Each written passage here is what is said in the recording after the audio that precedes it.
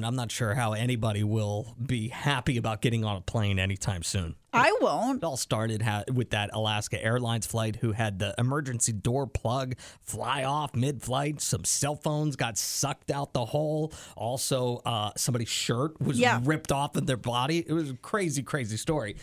Now a flight was canceled out of Manchester Airport over in the UK. It was going to New York. It was a Virgin Atlantic flight, and a 41-year-old dude was looking out the window, kind of looking at the wing before they took off, and he noticed that there were some bolts missing from the wing.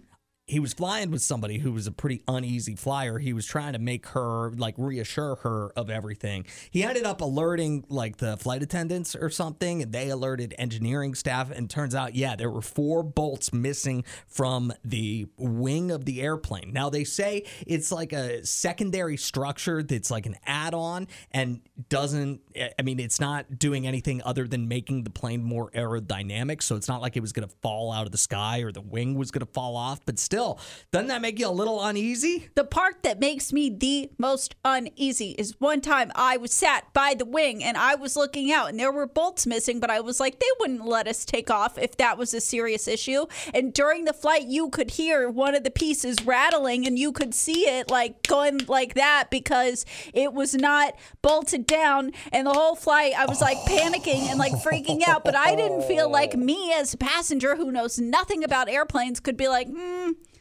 is that a problem? Yeah. And here this guy is, and he's like, hey, I'm noticing there's a couple bolts missing from the wing. And they ground the plane oh my gosh, I should have definitely been guys. I've been in that situation on a plane too. Something sounds weird, or there's a sound that I don't recognize from being on a plane before. I'm like, surely the pilots hear that and they're okay with it, right? I would be ridiculous to point that out and be like, hey, are you sure the fuel pump's working okay or whatever? Yeah, and it's now I feel is it going to be me? Is it up to me?